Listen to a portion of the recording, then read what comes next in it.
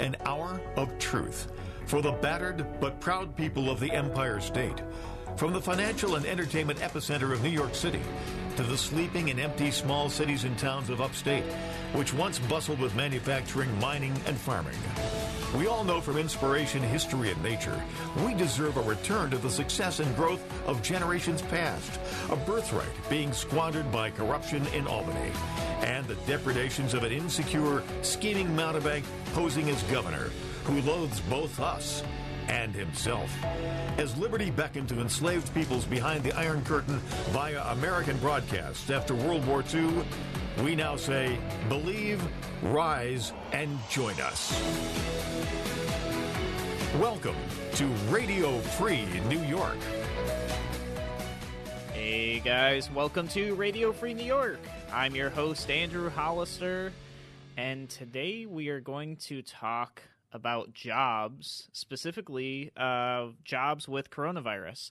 So what I'd like to do, I'd like to start off by welcoming all of you to the show, those of you who are listening here on the radio, and those of you who might be listening on Facebook, Twitter, YouTube, Periscope, or any of those platforms, or even on podcast. And I'd like to welcome you guys into the conversation on this because I'd like to hear your thoughts. So if you're listening on the live stream right now and you want to be a part of the discussion, please feel free to jump in. Or if you're listening on the radio, 585-346-3000. What we're going to be talking about today is we're going to talk about will the coronavirus essentially forever change how people decide what jobs that they want to take, what career path they're going to go down, and what businesses they're going to invest in.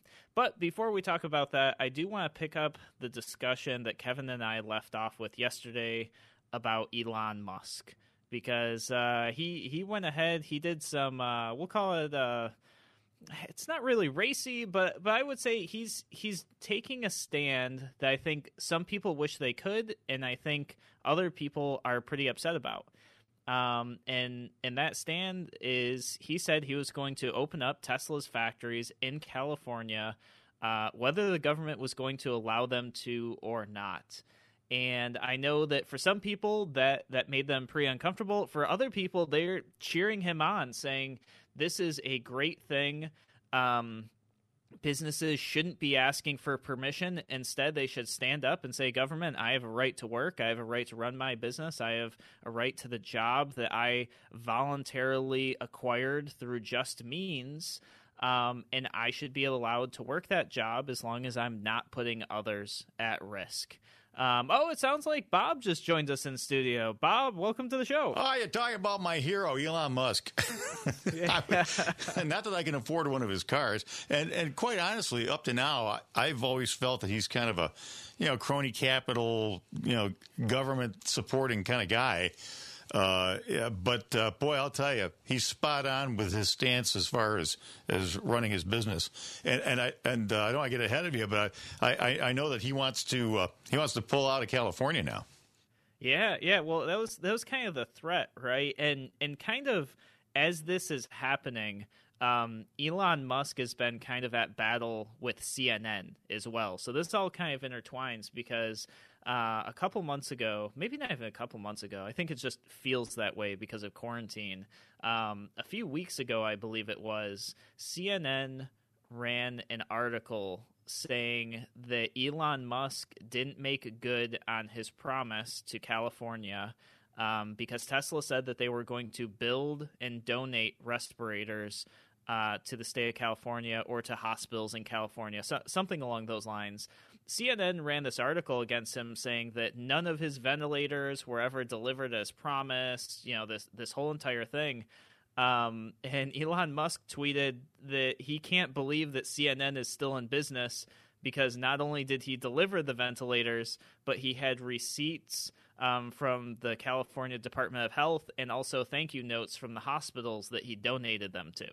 Well, who's surprised by that?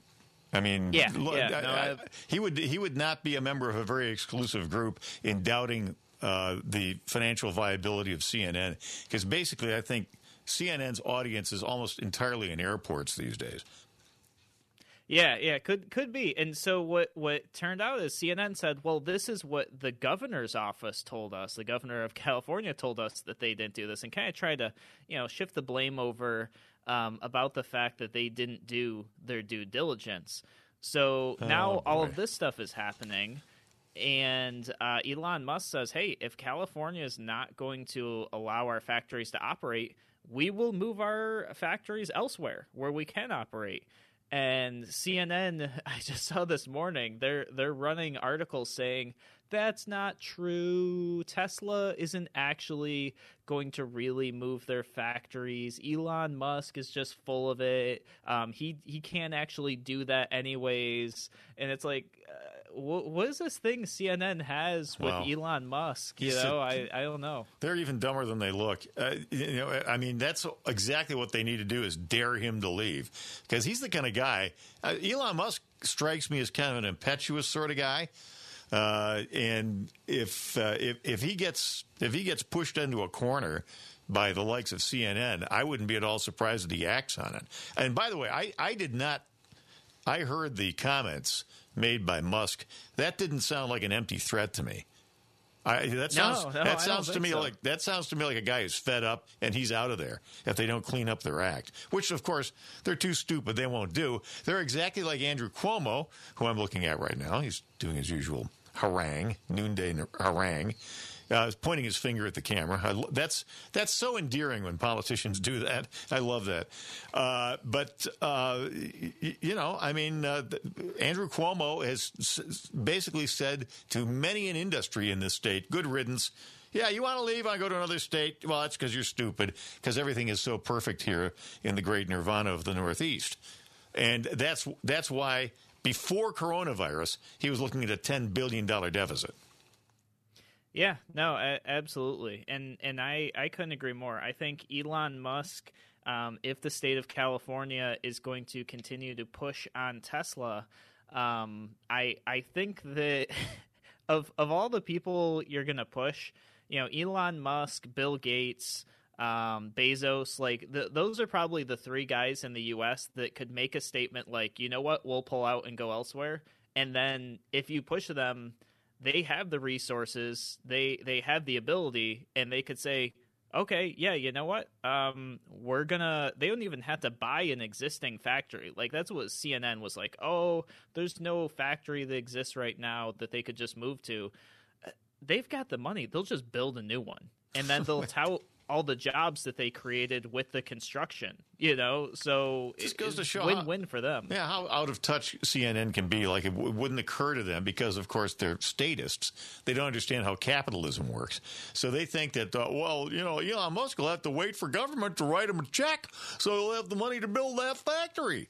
And no, CNN. See, what happens in capitalism is you have the capital, which you've earned, to do the infrastructure to build the factory that you want from the ground up.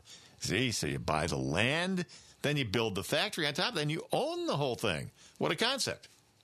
Yeah, and something that they just clearly don't understand. But, to their defense, not that I'm defending them, but I see this with government officials all the time.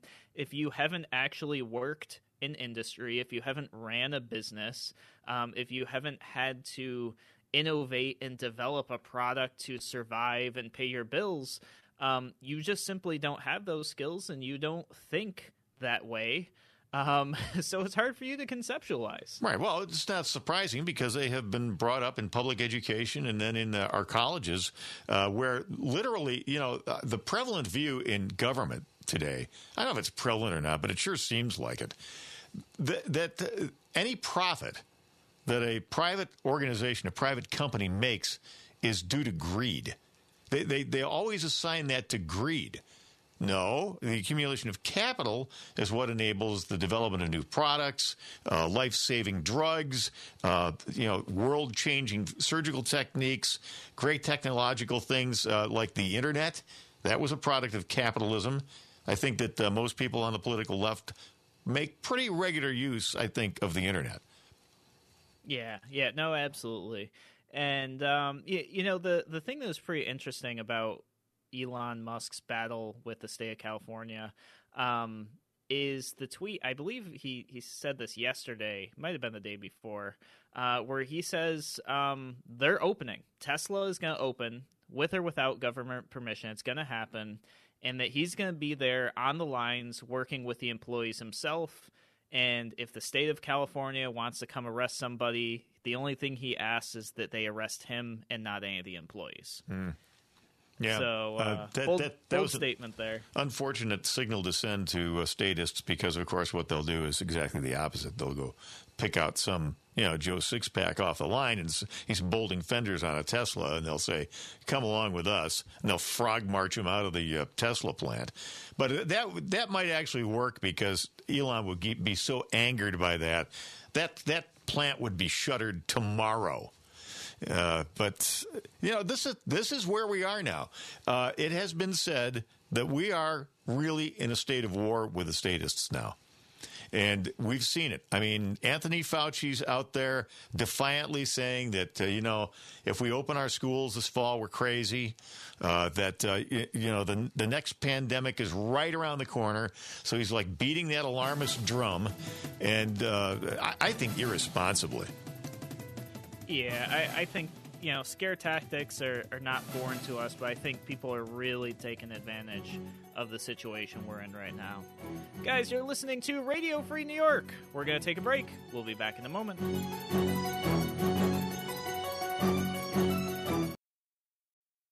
You're listening to Radio Free New York. All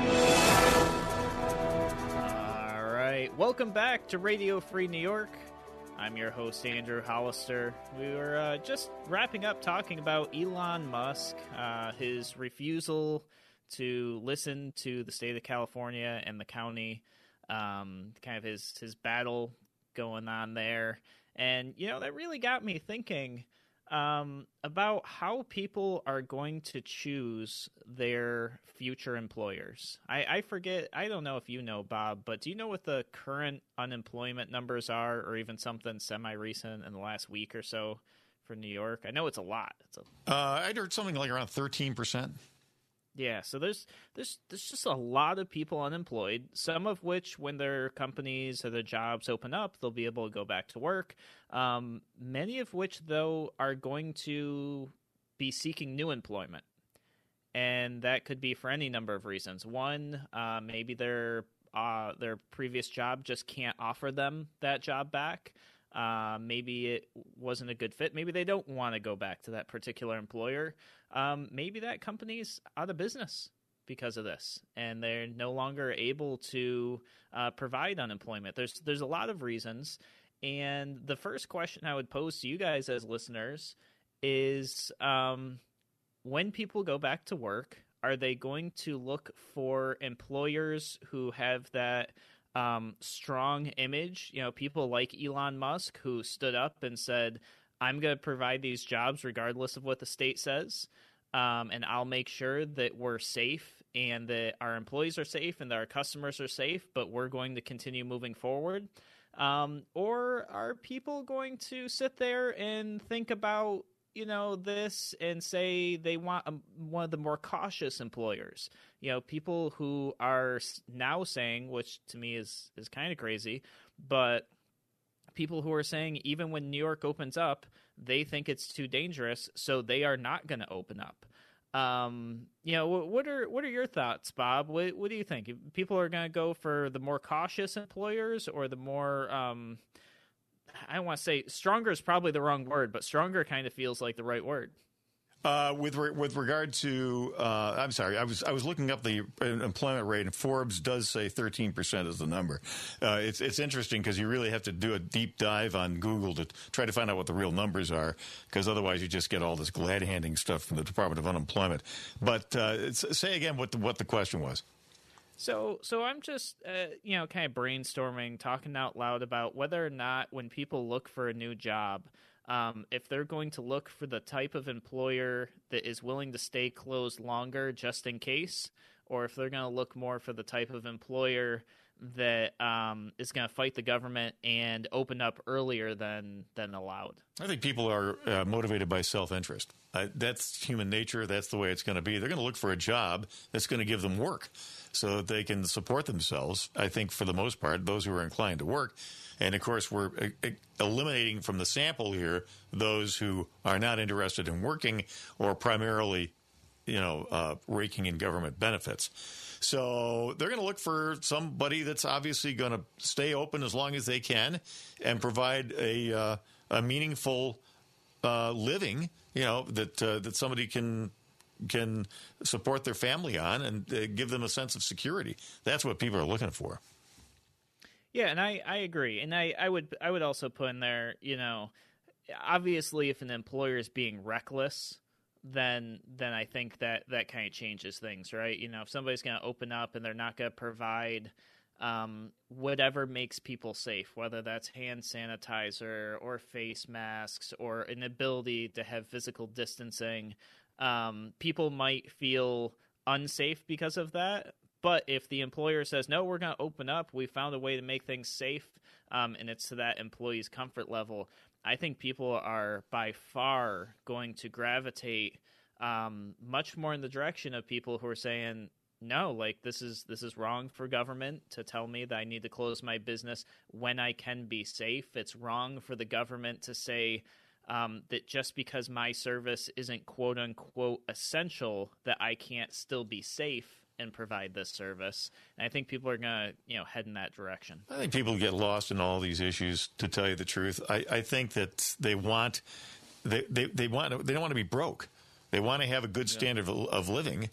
And I don't think that, they're going to be primarily motivated by politics. And it's a nuanced issue because when we all start going back to work here, which I think you're going to increasingly see, people are losing patience with this situation. They really are. What's going to happen is they're going to look for, they're going to want to feel safe, but also lurking in the back of people's minds is the fact that they've been lied to so much by government and by the media. For example, there's all these audio cuts out there from Fauci, Cornell graduate, I should have known, who was telling us as recently as early March, oh, no, you don't need face masks. Face masks are bogus.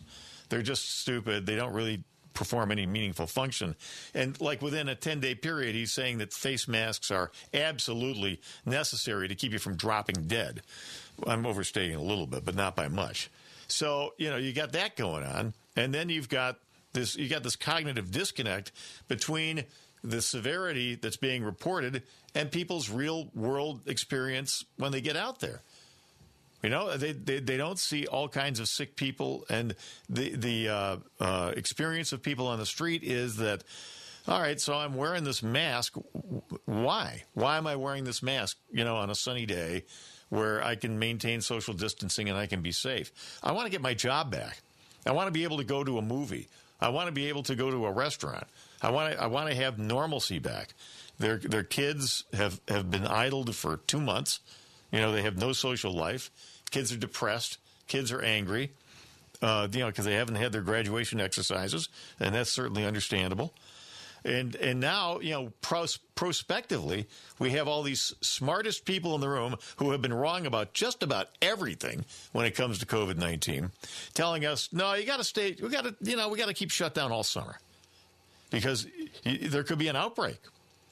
Oh, and by the way, there might not be school next fall either. What are you talking about? Why don't we do this like one day at a time? Yeah, no, I agree. And, the thing, talking about the fall school season already just seems so premature to me, especially when we're just now talking about reopening things. And it's just reintroducing this constant fear for people. And I think that, I still don't see how the country as a whole, and when I say as a whole, I even mean government, how it's going to be possible for government to recover on the amount of money that they're giving out and some of them are, deferring and pushing out tax collection. And when government borrows money, some of the things they do is bonding, which relies on tax collection.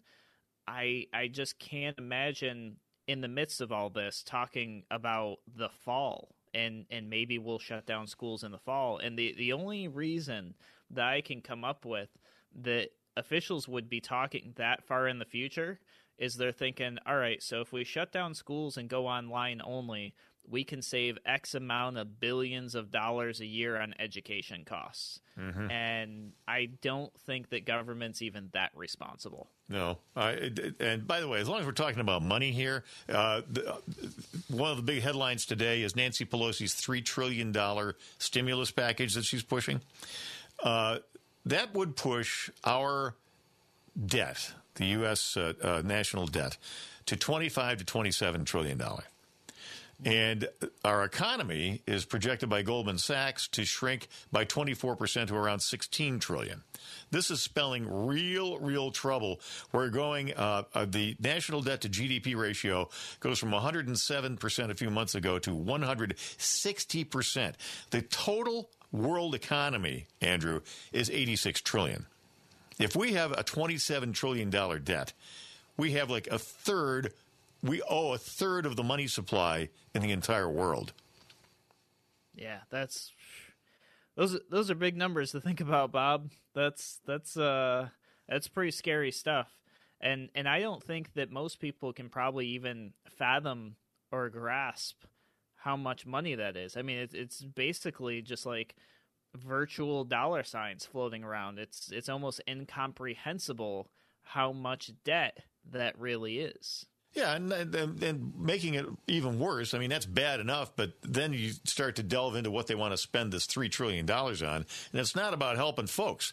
And, we started to break this down a little bit the last stimulus program here on Radio Free New York. We pointed out that 96% of the $2 trillion we've already borrowed from the last stimulus was for nonsense political crap, mostly pushed by Democrats. Things like, we've all heard the list, the JFK Center for the Arts, National Public Radio, Corporation for Public Broadcasting, raises for members of Congress.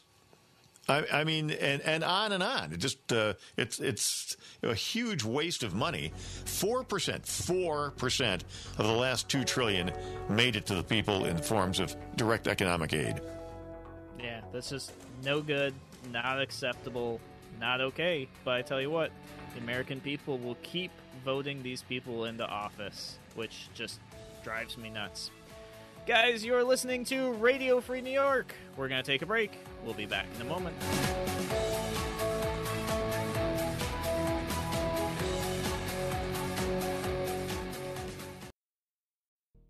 You're listening to Radio Free New York. Welcome back to Radio Free New York. I'm your host, Andrew Hollister.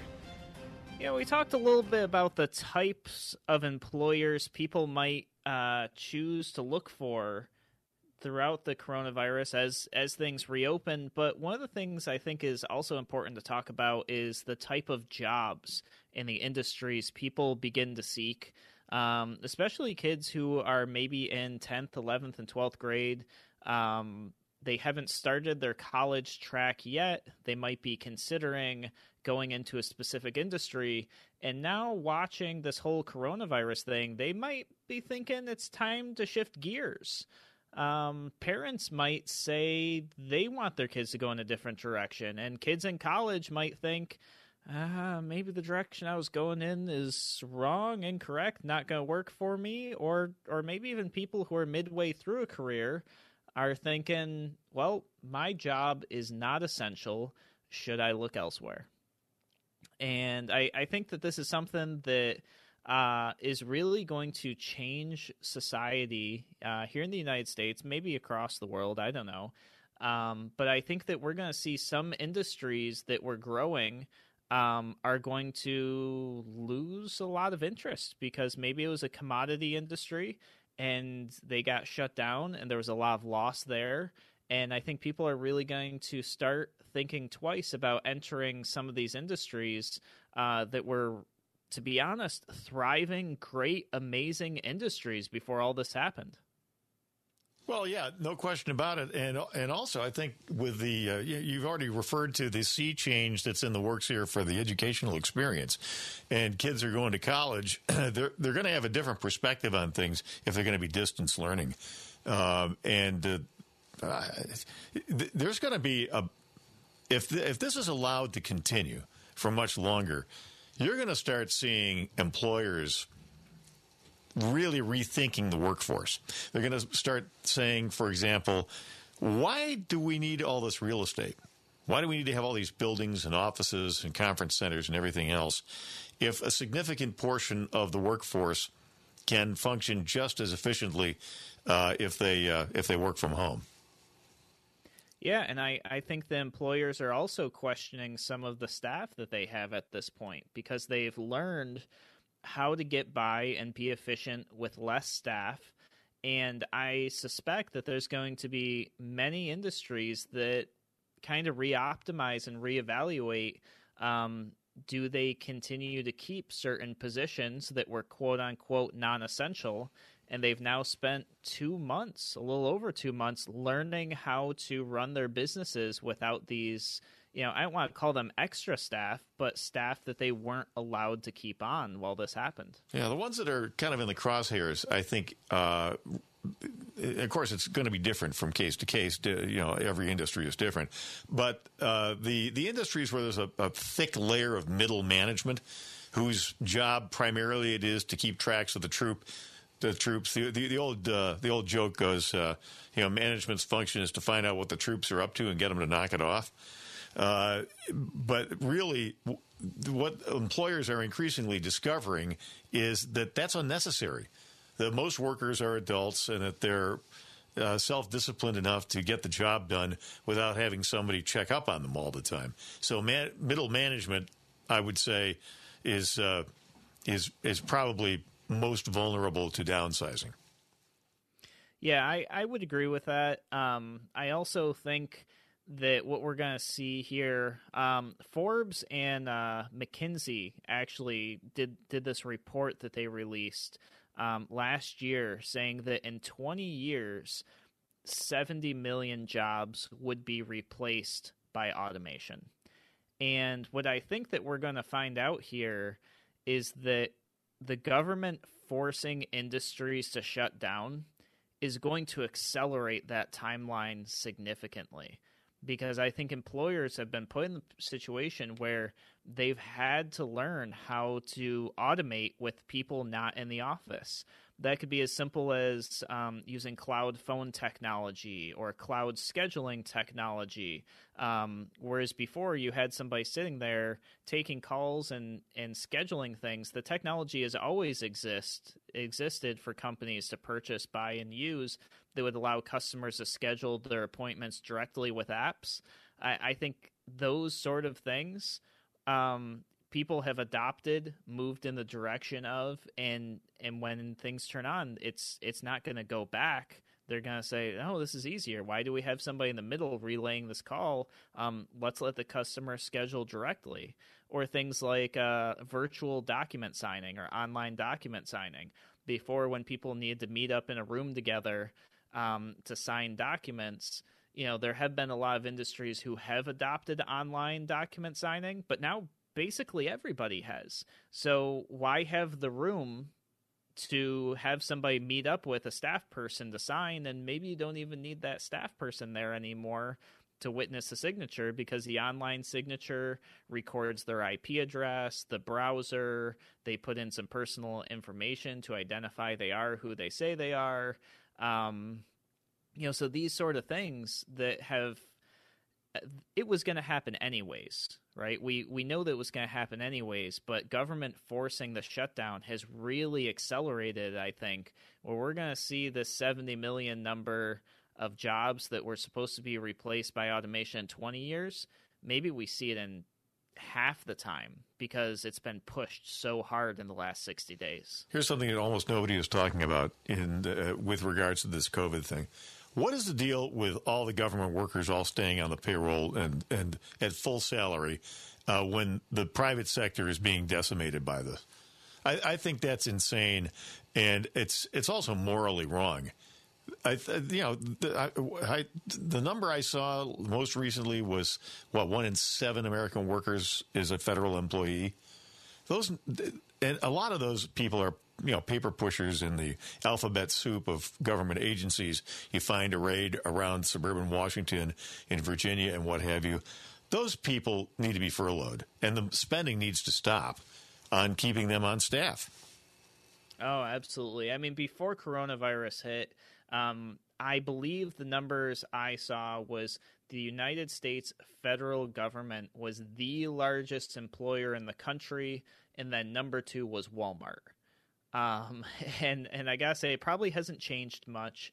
And that's actually something that we should all seriously take a step back and look at and say, why is the federal government so large that it is the largest employer in the nation? That's not what the federal government was supposed to be. The federal government was supposed to be small and help kind of, hold our rights together, be the foundation for our country. I mean, we weren't even supposed to have a standing army. That was supposed to be up to the states. And now look at it. It is the largest employer in the nation. The government, you mean? Not the military, certainly. Yeah, not the military. No, federal government. So we look at those things, and we really got to question, and I know my answer to this, and Bob, I think I know your answer to this, but those of you listening to the show, you got to ask yourselves, is this the direction that our country was ever intended to go in? Well, we already know the answer to that. That was never supposed to be that way.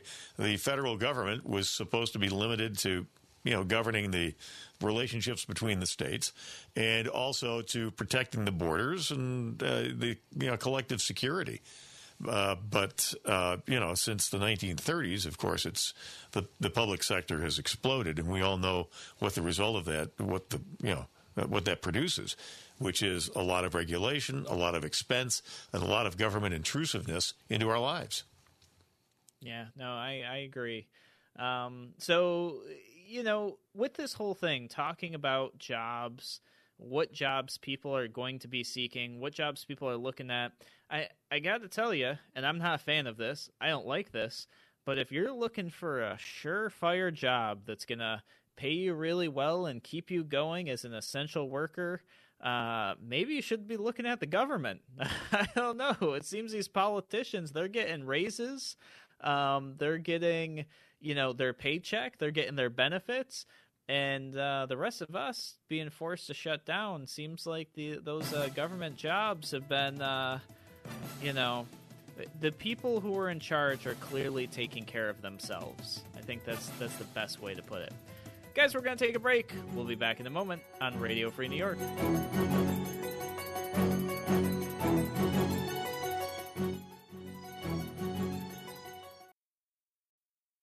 Radio Free New York.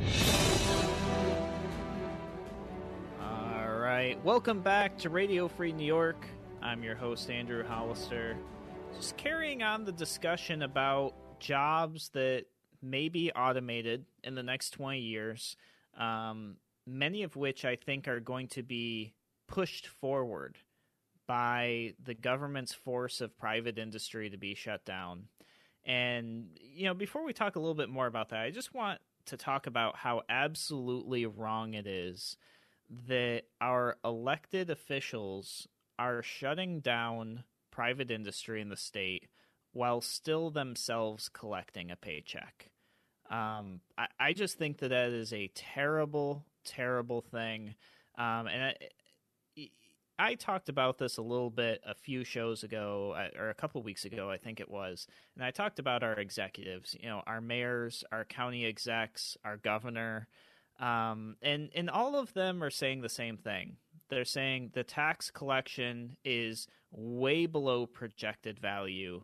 They're going to have to make cuts. They're not going to have the same budget that they initially planned for. I have yet to see a single one of them step up and say, I will forego some of my salary. not saying the whole thing, and I'm not saying how much, any amount. Because, when this happened, I had to do something similar for my staff. I had to make the decision to forego my salary to keep my employees on payroll so that we could keep our company going. And I know that there are thousands and thousands of business owners, not just across the state, but also across the country, who have had to make that same decision, who decided that they would make that sacrifice to ensure that people could still pay their bills and feed their family, and to make sure things were still on budget, and to take responsibility for the budget and the organization that you're running.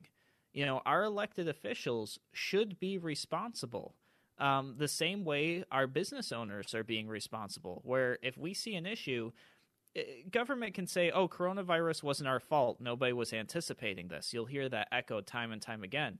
Well, hey, coronavirus wasn't the fault of small businesses either.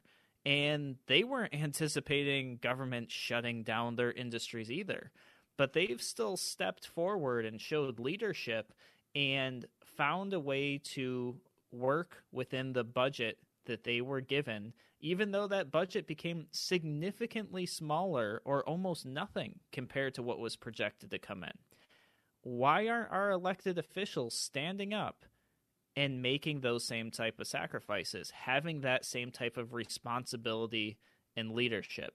And that's just something that's just me. That's my personal opinion on it. And I hope that people start asking that question, because when it comes time to show leadership, our leaders are not showing that level of leadership. What they're doing is they're getting up on live streams and Zoom calls and doing press releases while they're collecting a paycheck, and the people that they represent are sitting on unemployment or out of business or on extremely reduced hours to keep their job. Well, it's true. I think that the political left is the political part of the spectrum that's motivated by greed. You never see high-ranking Democrats, devoting a significant part of their salary to charitable causes or to helping the unfortunate in situations like this. Is Andy Cuomo foregoing his salary? No. Is he donating any money, significant amount of money? No.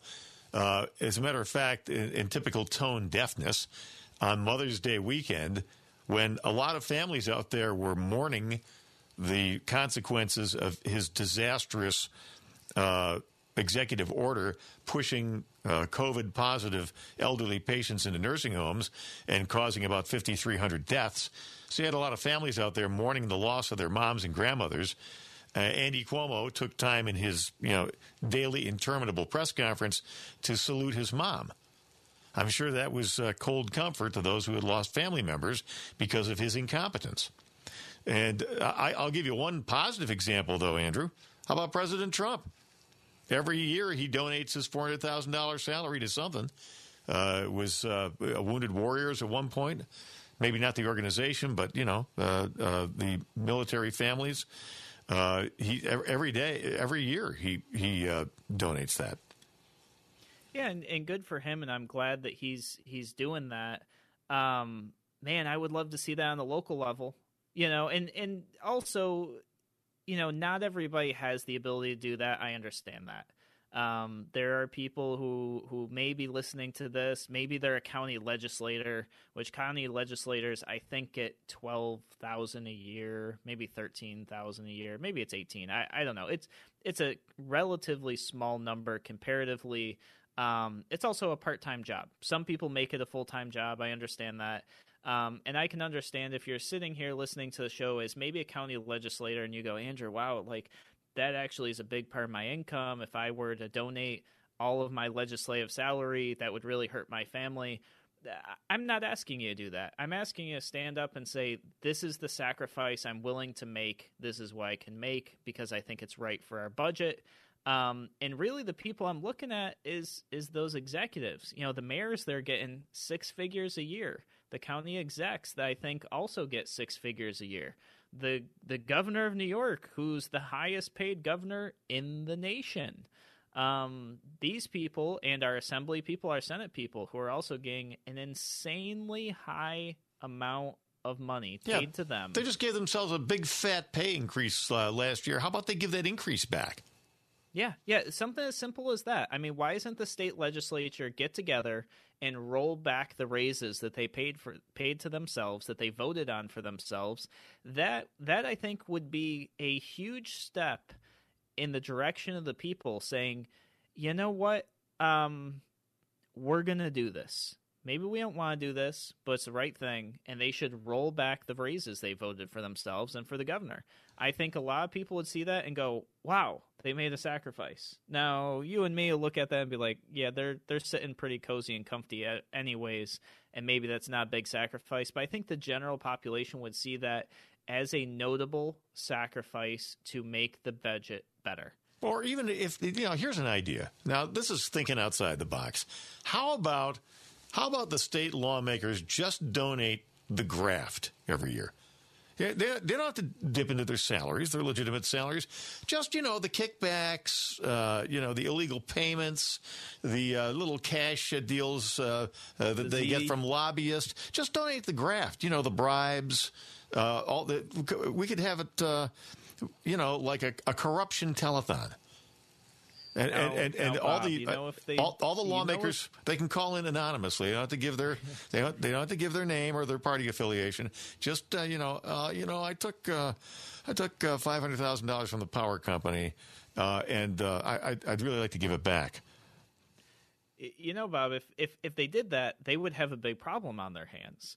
New York wouldn't have a deficit in the budget anymore. That's right. There's a massive surplus. Can you imagine all these people stopping by the TV studios with shadowy guys with paper sacks of cash?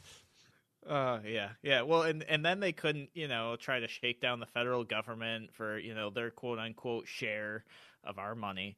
They'd be like, wow, Colorado, they got a surplus in their budget from legalizing marijuana, but New York, they just donated back all their bribes, and they got back 4 times as much as the annual budget. Leading industry in the state.